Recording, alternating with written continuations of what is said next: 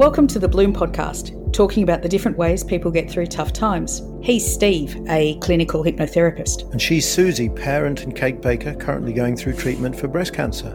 Today, we're going to talk about conflicts when you're not getting on with people, what kind of behaviours we see in ourselves and others. And I'm going to introduce Jackie, who will talk about some great tips for managing that stuff. Hey, Steve, you know we said we'd talk about conflict in interpersonal conflict. Workplaces, families, friends, that stuff. I read Dear Prudence, which is the agony aunt for Slate online magazine. So let me read you this question that someone's written in, okay? She says she's a single mum. She's living with her two college kids, so adult kids, and their significant others, so 4 young adults. I've been working from home by day and cooking and cleaning by night so the kids can focus on their studies. While they at first offered to help around the house, I encouraged them to enjoy this rare time in their lives to just focus on themselves and not worry about anything else. As Mother's Day approached, I told the kids to don't worry about going out, don't get me anything, so they didn't, not even a card. I don't need anything, but I've always given my parents and grandparents at least cards with loving messages. When Mother's Day arrived in our home, they acted as if they had completely forgotten. After getting one hug, I was immediately asked to cook breakfast. I did. Yeah. After I cleaned up the kitchen. Oh, no, that's it. Sorry. I've taken as much of that. Oh. She does say, well, I realise I created this situation myself. Oh, no shit, Sherlock. Yeah. The heart goes out to her, actually. It does, and bless her. Well, what does Prudence have to say, by the way? What's the sage advice? Prudence is much more patient and thoughtful than I would be in this situation. She says, I think there's room for change and growth here. There's a conversation to be had with the 4 of them. 2 conversations, one about housework and helping out, and one about Mother's Day and birthdays and how to make that meaningful. There's room to state your needs and ask for reasonable things. No, I'm not seeing that. I don't know. I don't know what advice would be better, but that does not sound to me very likely to be productive. You know that there's apparently a Chinese, whether it's a real Chinese saying, I don't know, but there is said to be that the best time to plant a tree is 20 years ago. I suppose the implication being that the second best time is now. And clearly that mother planted a tree 20 years ago and the roots have taken, what is it that roots take? Root, I suppose. The roots have taken root. It's going to be very difficult to turn. Stop. You think there's 4 young people, you think none of them are ever going to do the vacuuming for her? For them, in their house that they're all living in? We talked about your dog before, Winston, and training a puppy is hard enough. You've got to be consistent and you've got to keep doing it. And at the time that you feel least like getting up and doing that thing that, you know, that leads to the repetition is when you need to do it most. And there's that saying about you can't teach an old dog new tricks. Well, yes, you can teach an old dog new tricks, but the reason why it's a saying is because it's so much harder. And if you know, I'm sure those 4 young people are, you know, they're perfectly fine, delightful, thoughtful, generous, but they would have offered repeatedly, been refused and thanked for the offer, but refused. Maybe not even thanked for the offer. Maybe Mum thought that this was, you know, that she was doing the right thing, and she's now trained them. She's trained them to expect that they must have convinced themselves that they're doing the right thing by letting her, because she obviously gets so much enjoyment out of it, I think. Something weird like that. Don't you think? I'm not sure. Well, I'm not sure I agree, but I'm trying to figure out if that's because I can't bear the idea that she's going to spend the next 20 years slaving away doing the dishes for these young ingrates, or if actually a conversation and underlining what she needs would get them there. I think as well, though, you've made me think this is why, you know, sometimes you see people behave quite differently in different situations, and children are probably the great example of that. And then the parent says, what? They never do that for me. Yeah, so there's something there about getting what you asked for, explicitly in her case, but implicitly for many other people. And I suppose in training the people around you. they won't change by themselves. So yes, I suppose, yeah, Prudence is right in that sense. It's got to start with her, and I guess her asking Prudence for advice is a sign that she realizes that that she wants and needs the situation to change. It's not just parents who train children, right? This is people train each other every day in what they expect and what kind of behavior they expect. Not what they want necessarily, but what they expect. I think it's a little bit more than that. It's because you may not realize that, in her case, she's ended up with unintended consequences. She was still hoping to be spoilt on Mother's Day. So it wasn't as if that was what she was wanting or expecting, but it almost seems like an inevitable result. If that's what you do, then that's what you'll get. And you can unwind it now, I suppose, and see how it might have gone differently. But what it reminded me of was, I think we might have talked about this before, but this kind of culture that we have now where people are feel that they have a right not to be offended.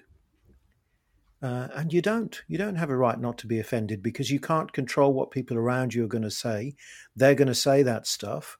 And in a lot of cases, they won't care whether you feel offended or not. So if you feel that you have a right to go around cocooned from, triggers, then you're setting yourself up for disappointment. And the alternative to that is taking responsibility and recognizing that if you are being offended, then, obviously some things are outside the bounds of decent and appropriate behavior. But in a lot of cases, if someone happens to talk about, an unpleasant subject, that somebody has died or somebody's been hurt or something has happened, if we have to censor our own language so much that we can't talk about those things in case someone may be offended, then very soon we won't have anything left to talk about at all. You're making me think of someone being wrong on the internet, and we all have to tell them so. What? What? Someone was wrong on the internet now. They were last night. Why was I not in? Oh, no. Go on. Well, it's just that thing that we've all suddenly become keyboard warriors, haven't we? Somebody says something. Have you've gone down the rabbit hole of reading the comments on Facebook and getting into an argument? Have you gotten into an argument with complete strangers who you've never met them? It doesn't matter what they think, because they're going to keep thinking that anyway. And there you are, late at night, banging away on the keyboard. So what are we talking about? I suppose we're talking about, it's not just cases. I mean, the reason you brought that up, I guess, and it was a really good extreme example. Most cases are not quite so clear cut about that. And it's a bit harder to see where things have gone off the rails. Most conflict situations have much more ambiguity in them, don't they? Where it's a work situation, or at home or with friends, or I get a lot of messages about my friends' kids' teachers. I must be that my kids are at the right age that this isn't working at school, and why are they doing that, and how dare they, and all this sort of thing. Those sort of day-to-day conflicts, I guess, that people can't, we can't let wash off us. We need to engage and get involved in it and try and change the outcome by texting our friend. Yeah, venting perhaps. But I think teachers, that's a really good example, because there's a lot of history there. That it's kind of the perfect storm. We were once a school kid and new teachers, so we've got certain history of relationships with teachers. It involves our kids, and we know them. We feel better than anybody else does, even though, as you were saying before, it's interesting how your kids can surprise you when somebody else talks about them and you go, I didn't know they were like that at all. They've never been like that with me. So the teacher is seeing your child in a different context. And after all, she's got an awful lot on her plate, an awful lot of kids, and she's trying to do as much as she can with very limited resources. To us, our child is very, very special, and therefore needs an awful lot of particular attention that the teacher may just not be able to offer. And it's very high stakes because it's our child. Yeah. And it doesn't have the hierarchy. I mean, one of the things about workplace conflicts is there's a really clear hierarchy of where people sit. you get in conflict with your boss, that's much more miserable because you can't actually just tell them what you think because they're your boss. Actually, what this is reminding me of is it transactional analysis, I think. Is it Eric Byrne from all that long time ago? And he talks about the fact that we've each got different roles within us: parent, adult, child. You don't have to have been a literal parent to have that nurturing part of you that looks after someone who needs your help, an old lady who's spilled her shopping or something.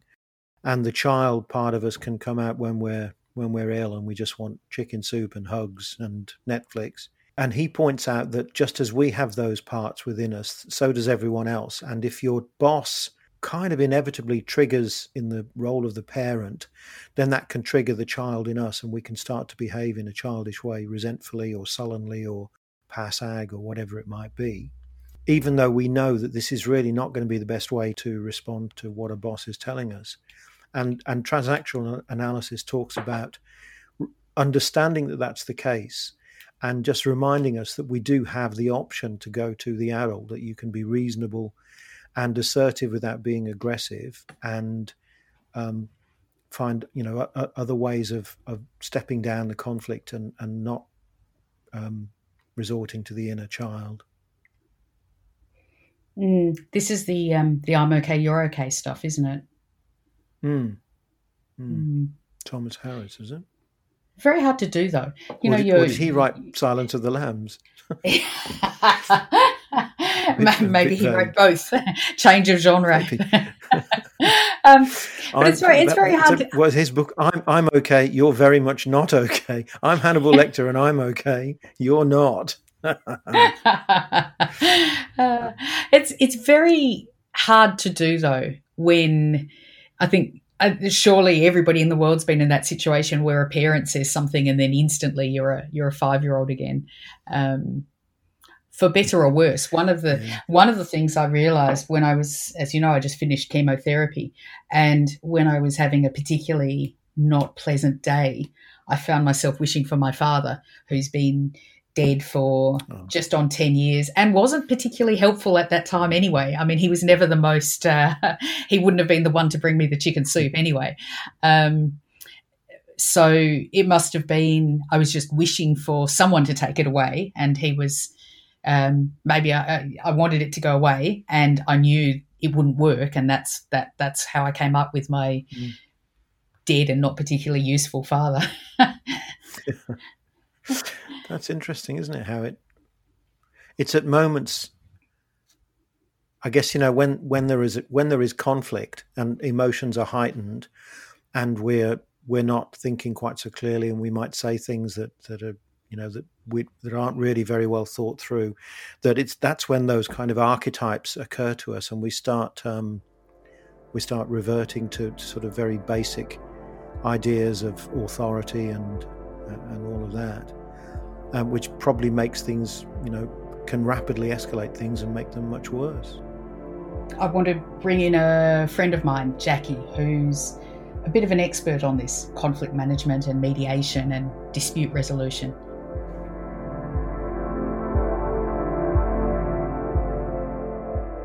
Jackie, thanks for coming. Thank you, Susanna and Steve. You're welcome. Very happy to be here. Tell us a bit about yourself. I'm somebody who came to this a bit later in life. When I say a bit later, I've been doing it now for 15 years, so it's been quite a while.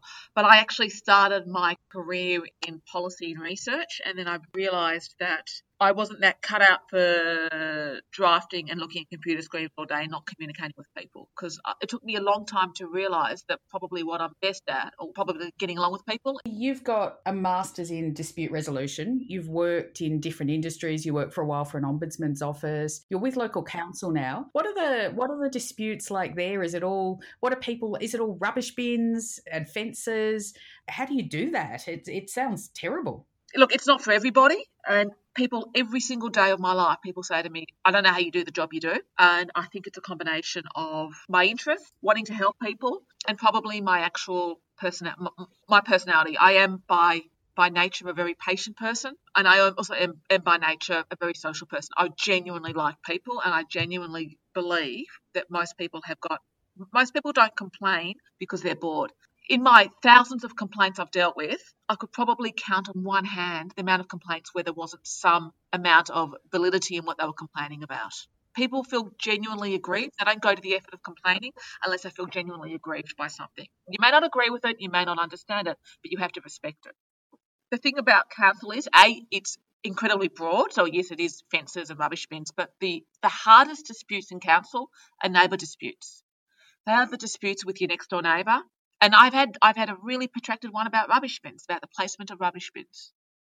I've had really protracted ones about fences, about boundaries. There's one I'm currently dealing with where they have been in court for years and spent hundreds of thousands of dollars. When it becomes about neighbours, it becomes really, really personal. And, I hear about people who move houses because it becomes so protracted, because you have to live with these people. So, yeah, but it's incredibly broad. It's one thing I love about council is we do 150 different services, and I just get the most random and interesting cases come across my desk all the time.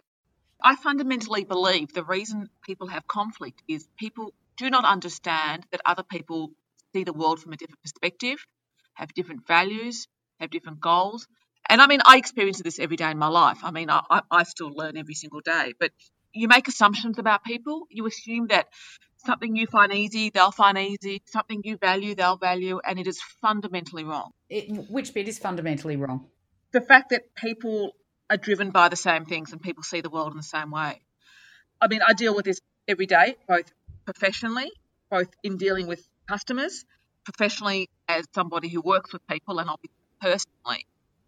And what is for somebody is bleedingly obvious is the other person is completely oblivious to it. Have you an example of that, Jackie? Sure, I'll give you an example. I'll give you an example of what I've been currently dealing with in my own work situation. I have I have a new staff member, and although we both want the same end goal, which is to help the customer however way you get there, we have very, very different approaches in achieving that.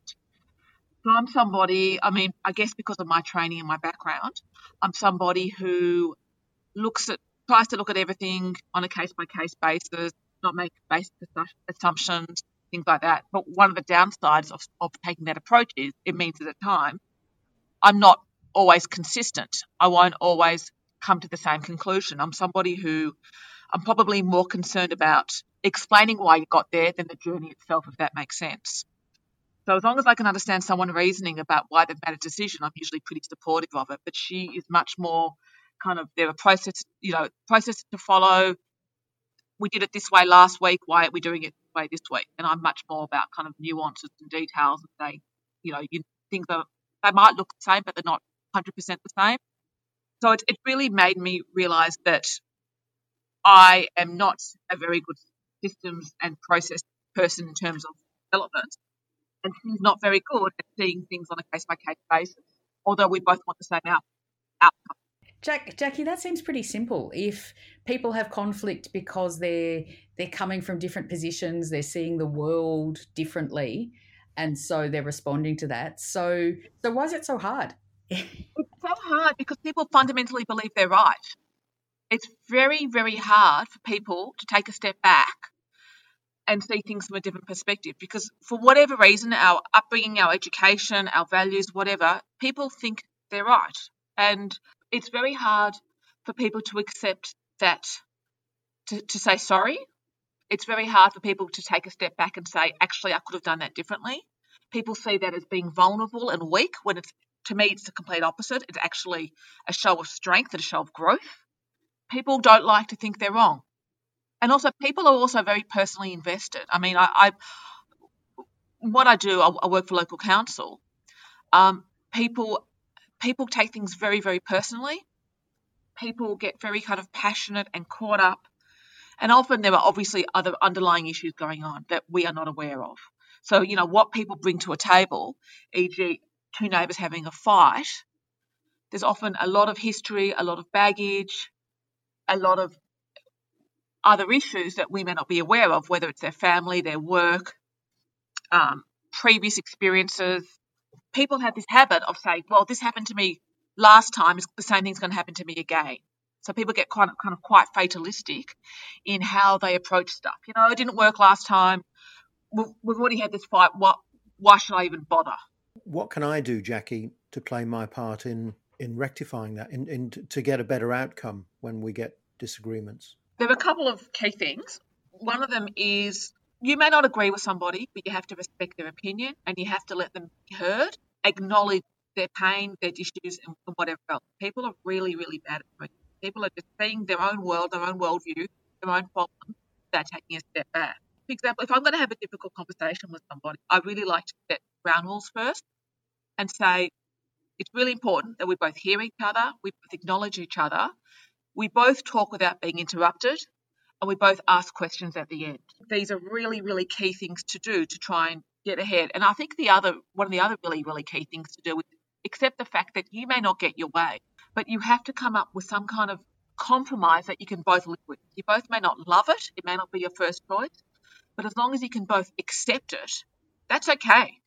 And that's often the best you can hope for. That sounds really good, valuable advice, particularly in a work environment, in a professional environment. Would it feel a bit stilted to try and introduce that into the household when you get home from work and it's, a bit of a row about who's going to cook dinner or who didn't do the dishwasher? Or I'm much better doing it in the work than at home, to be perfectly honest. But there are times I do it at home. There are times I say, look, we need to talk about this.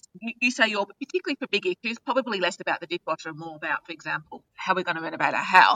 So, I say, look, you need to hear me out. I need to hear you out. We need to talk uninterrupted, and then we can hopefully try and, have some common goals and some common agreements. But yeah, for things like unloading the dishwasher, it's probably less relevant. It's really for those really difficult, protracted conversations that you need to have. So, thing about a dishwasher is, unless, there's a really, really big history of one person always unloading the dishwasher, them getting really jack of it and feeling like it's always them who's doing it and feeling really upset about it, the likelihood is it probably won't be such a big conversation.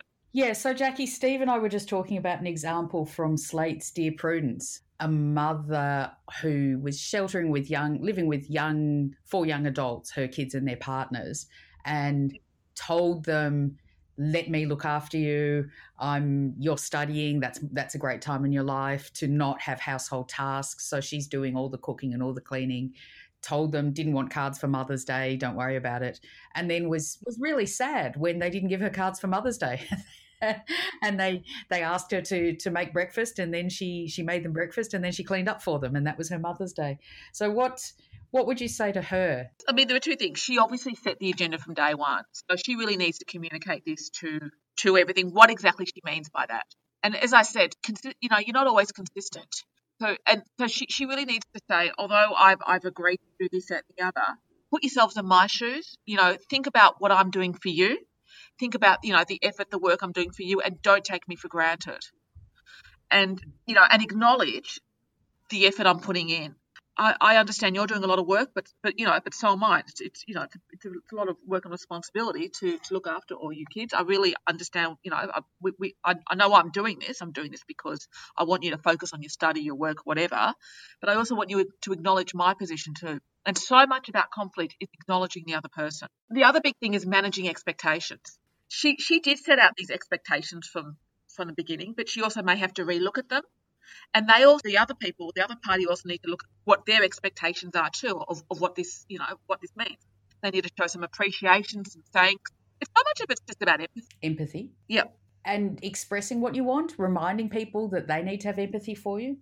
If I had to drill it down to one sentence, put yourself in someone else's shoes. That would be the one sentence I would drill it down to. All the theory, everything else, that is your key. What about situations where there is no compromise? I mean, because I can empty half the dishwasher, you empty half the dishwasher, that's easy. But big things like, should we have another baby? Or much more relevant to me, is it a good idea to keep a third TV that no one actually needs in your spare room? A very large third TV. So these are things that are not, there's no compromise, right? You can't have half a TV or half a baby. So what do we do about that? I mean, what you have to do then is sit down and unpack it. So, if you're going to have this, as you said, I think the baby one is probably the perfect example. You can't have half a baby. You're either in or you're out. you need to sit down and really unpack, and both sides need to talk about what their feelings are, why they feel of it, and you know what, there are some times where you just can't. Sometimes where that could be enough to break up a relationship. That might be the only outcome that's possible in such a black and white situation. Either somebody has to compromise or else you just simply can't do it. But you know what, they're probably few and far between. There probably aren't that many things that are quite as black and white as that. Well, you say that, but it's a really large TV. Sigmund Freud famously said, sometimes a cigar is just a cigar. But a television is never just a television, is it? It's representative of a different view of what a house, what a home should be like, how we should live. That's right. It's representative of how you want to spend your leisure time, how you relax, what you value. That's exactly right. And for someone like Suze, who probably isn't as into TV as many other people I know, for you could just see that as a big 60-inch blight on your wall. Whilst for Max, I suspect that his livelihood and his as important to him as breathing and eating. It's his reason for being. I think if I put myself in the other person's shoes, it's a great, as you said, it's a great reminder that sometimes a TV, Steve, is not just a TV. It's an expression of security. Jackie, just to wrap up, would that be your single biggest point, as you said before, to put yourself in someone else's shoes? Without a doubt. Without a doubt. Take a step back. That whole look at it from the balcony, not from the dance floor. Absolutely. Take a step back and look at it from a different perspective. And that is the absolute key. Jackie, that's been awesome. Thank you so much. It's been my pleasure.